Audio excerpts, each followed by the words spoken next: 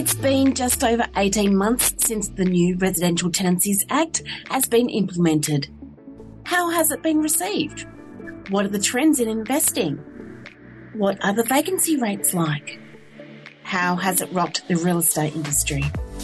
Are property managers feeling a little more relaxed with knowing what is expected from them? We are going to talk about all this and more with our favourite property manager, Sophie Lyon, on today's episode. You're listening to Real Estate Right. Top experts talk about how to buy, sell, rent and invest right. Your host is Sue Langada. Real Copyright is Melbourne's go-to real estate copywriting service with over 28 years experience in real estate advertising. We know the current trends, the architectural history, the council regulations, but most importantly, what buyers want. If you are nervous about selling in a buyer's market, get Real Copyright to get your copyright as we attract more buyers to your door and get the hammer down at your auction. Sophie Lyon is a director and the general manager of property management of Jellis Craig Borundara, director and accredited trainer of the REIV, and oversees the management of over 2,500 properties. She has been helping our Real Estate Right listeners with all their property management needs in clear and concise fashion over the last 2 years. Welcome, Sophie. How are you today? I'm really well, Sue. How are you? Yeah, really well, thank you. It's Friday, yay day for us. Yay. Friday. Yay, Friday. So now, how has property management been since the onset of interest rate rises? It's been an interesting environment, I've got to say. We're certainly starting to see a lot of that. A lot of stuff that's been in the media about how, the rental crisis, et cetera, which did take a bit of time to get to Melbourne because we had a lot of stock, a lot of, pre-COVID or, mid-COVID stock that was sort of sitting around.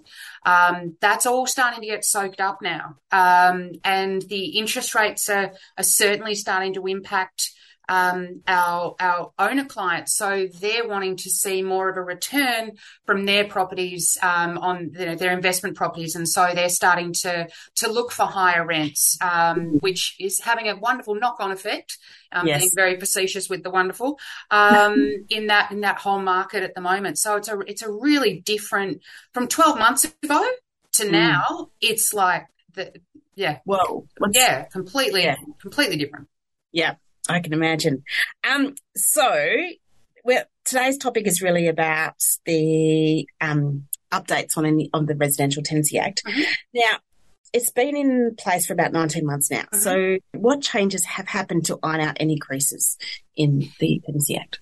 I wouldn't say there's necessarily any changes that have happened because it's basically, the Residential Tenancies Act is almost exactly what it was, so they're not making great attempts to try and iron out any of the creases, as you say. It's more that we as industry professionals and our clients, we've just got to kind of try and find our way within it all.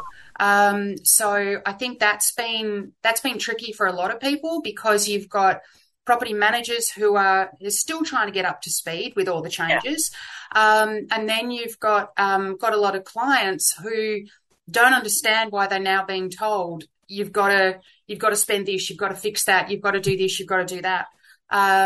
So it has taken quite a while, I think, for things to settle. A lot of things are completely normal now. Yeah. But there's still a lot of things that I think make people stop and go, oh, hang on, I better go and read a little bit more about that or ask someone about that.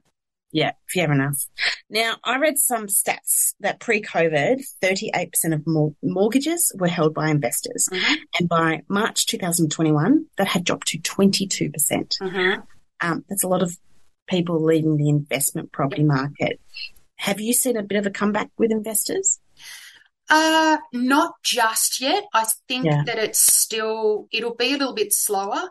I think, the changes to the demand in the rental market are certainly starting to see better returns for clients. So I think that they will they'll start to come back, because the return on investment, with, the growth of your asset and also the rental return, if you can have both of those paying off for you, then obviously it's a great thing to buy a property.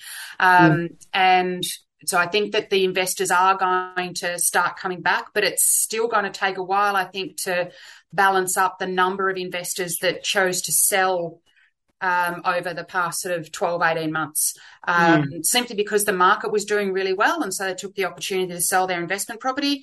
So I think it'll take a bit of time to pick up that lag, I think. Yeah. I think it's really trying to find those long-term thinking investors, whereas, any new investors have such short-term thinking, and, they can't get over the fact that, interest rates up this high, or they're going to get this much for their, it's back to that negative gearing thinking rather than the positive gearing thinking, isn't it? Yeah. I think that the interest rates were so low for so long. I mean, it's ridiculous amount of time that there's basically a whole generation that have grown up with interest rates at that, real minimal level, 1%, 2%, things like that. And so to actually now be looking at the interest rates at the levels that they are, I think a lot of people it's taking a while for them to just adjust. I think they're happy to do it if they're buying their own home. And we're certainly not seeing, around our area anyway, we're not seeing a great lag in homeowners buying. But it's just taking a little bit of time for people to adjust to the levels of interest rates that they're going to have to pay for investment property. Yeah, fair enough.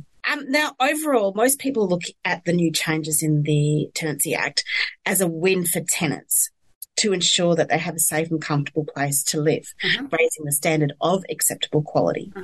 Do you think it has backfired a little, as made investors not want to invest more, raise the cost of rents due to demand? I've got a lot of questions happening here. So do you think that it has backfired a little bit or not? Look, this was actually something that the RAIV put in their submission to government when they were looking at making the changes to the Residential Tenancies Act.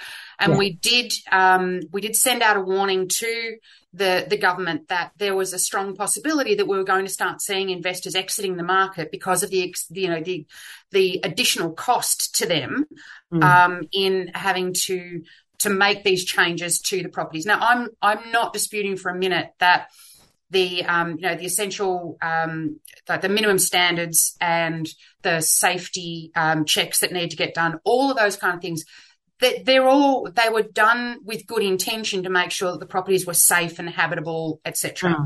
But I think there's certainly a level of client that, and a lot of the mum and dad investors that, they've got the one property that they bought for their, to contribute to their super, and they both work hard, and having to put more money into their property, without necessarily seeing an immediate return, that's been a real struggle. Yeah. And I think also the upfront costs that we're telling people they have to put into properties when they want to put them onto the market, again, they're somewhat taken aback by that, because it's like, but the house is fine.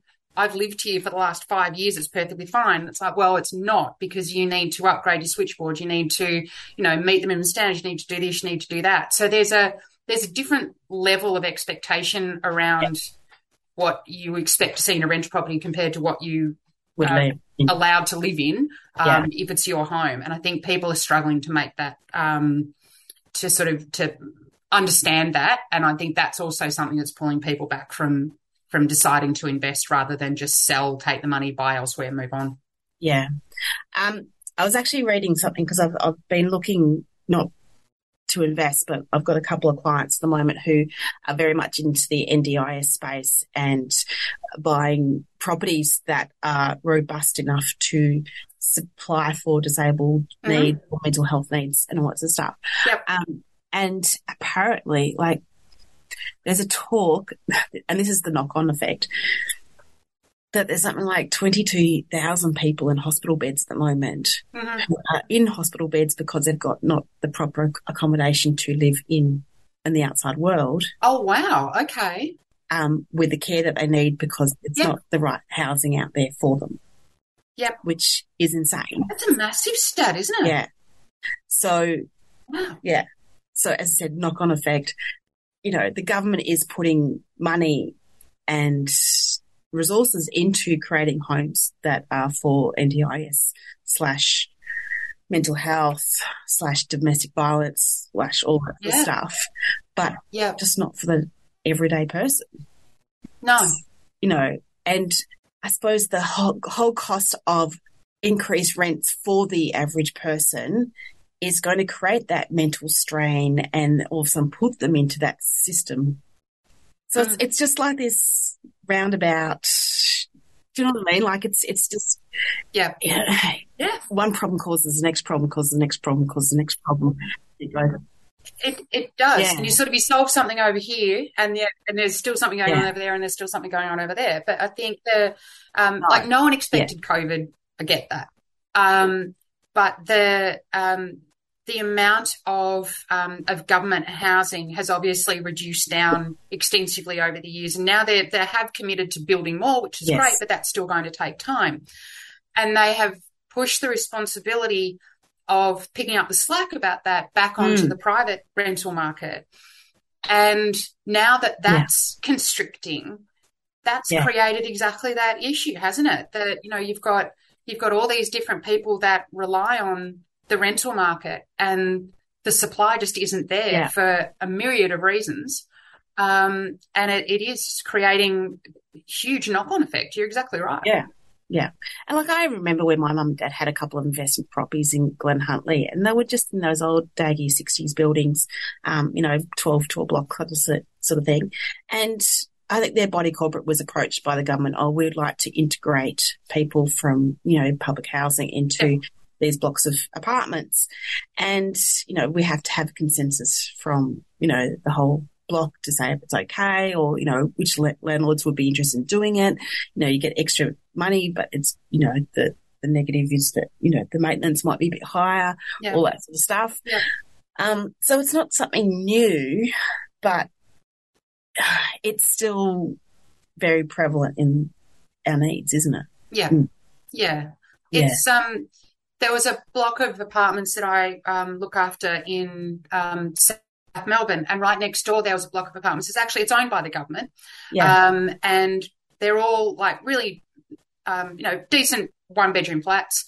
And for a long time, they put people in there that were probably, 70s, 80s, and needed accommodation for whatever reason. And so it was well maintained, it was looked after, everyone was fine with it.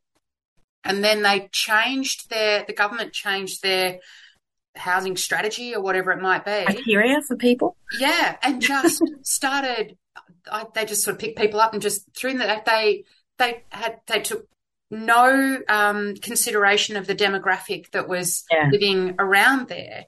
And it created so many problems, and the theft skyrocketed, and all of these issues started coming out, and it was a real challenge.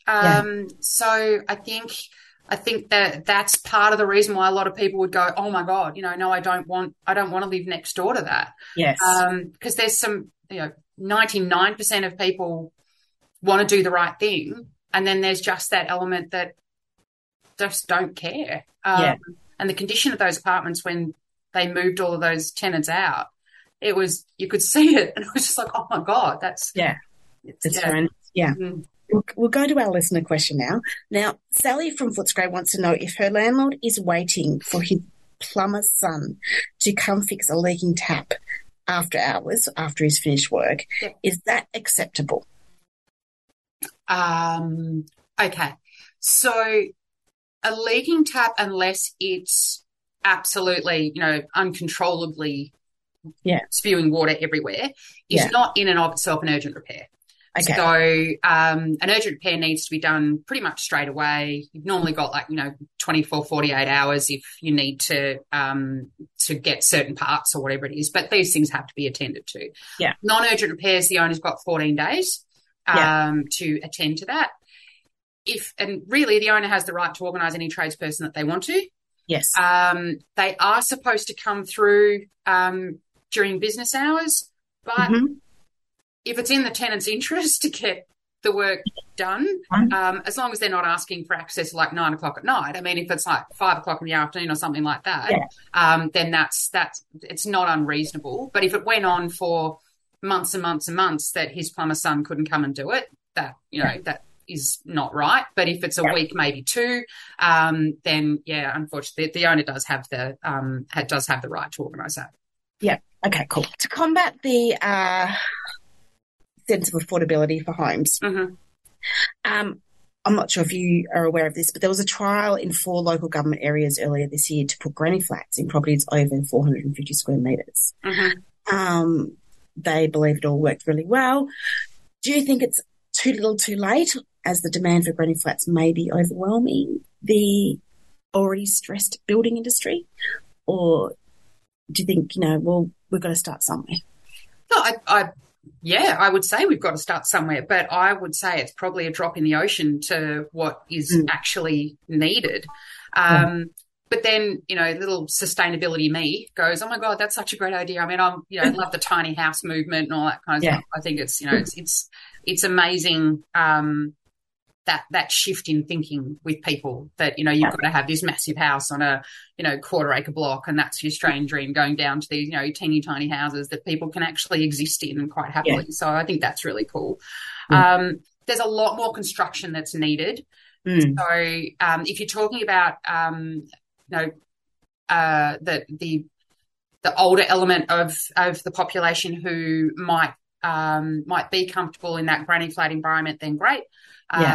Even if it's I would think there's probably a whole lot of people, actually, now that I'm saying it, that would be quite comfortable in that environment. It's a nice little stepping stone for moving out of home. It's also great for sometimes people who have moved out into country areas, but then work brings them to the city 4 or 5 days a week. Then they could have a place with infrastructure around them. And I think that's the thing. It's the infrastructure. It's stop the spreading of Melbourne geographically. And keeping people closer, into the areas that are already serviced by train transport and shops and all that stuff. I do think you've got to start somewhere, and I think that's great. But it's obviously going to only be able to be done in a certain area, with a certain type of home, certain size of property, etc. So that in itself is going to be limiting, but hey. Yeah, well, the trial was in 2 Melbourne suburbs and two Melbourne municipalities and 2 country ones. So it was Kingston, Moreland. So, I believe it was Bendigo and Murrindindi, I think. Yeah, they were where the trials were done. But they said it was quite successful. Like, obviously, Kingston is still a lot more family-sized blocks or suburban blocks. Moreland's probably a little bit less, and it's a smaller municipality as well. But I think they believe it was successful, and they're going to start making it happen. So, which is fantastic. But still, it's $100,000 for a granny flat to build. Which I don't think. That's. But then, I mean, what's the return on them though? What's the rent that they get on those? Oh, you could probably get $200, $250 a week, but including utilities, maybe. Yeah. Oh, that's not so bad. And it probably also it kind of creates a bit of a sense of community as well. I mean, it might be nice for some people who aren't quite ready to, leave their home and downsize, but then they've got the ability to have somebody kind of there in the backyard in case something happened. If they were that sort of, they had that kind of relationship, then that's kind of nice. Yeah. It's a bit like, the downsizers who, like, I still love my home. I still love where my location is, but I'm a bit lonely. Yeah. Chucking a granny flat in the back and you've got a nice neighbour. Exactly. It's kind of like having a border, but not because they're out there as opposed to in your house. Yeah. And it wouldn't be too hard to do a little fence just to sort of show, where their space is and you keep yours if you need it. Yeah, absolutely. Little fence, yeah. Yep. Anyway, I was going to say we're a bit doom and gloom, but we're not. There are lots of positive things happening out there. So we're going to have a bit of a small break, and when we come back, we will talk about the proposed online bond system and how it will make lodging your bond and having your bond returned easier.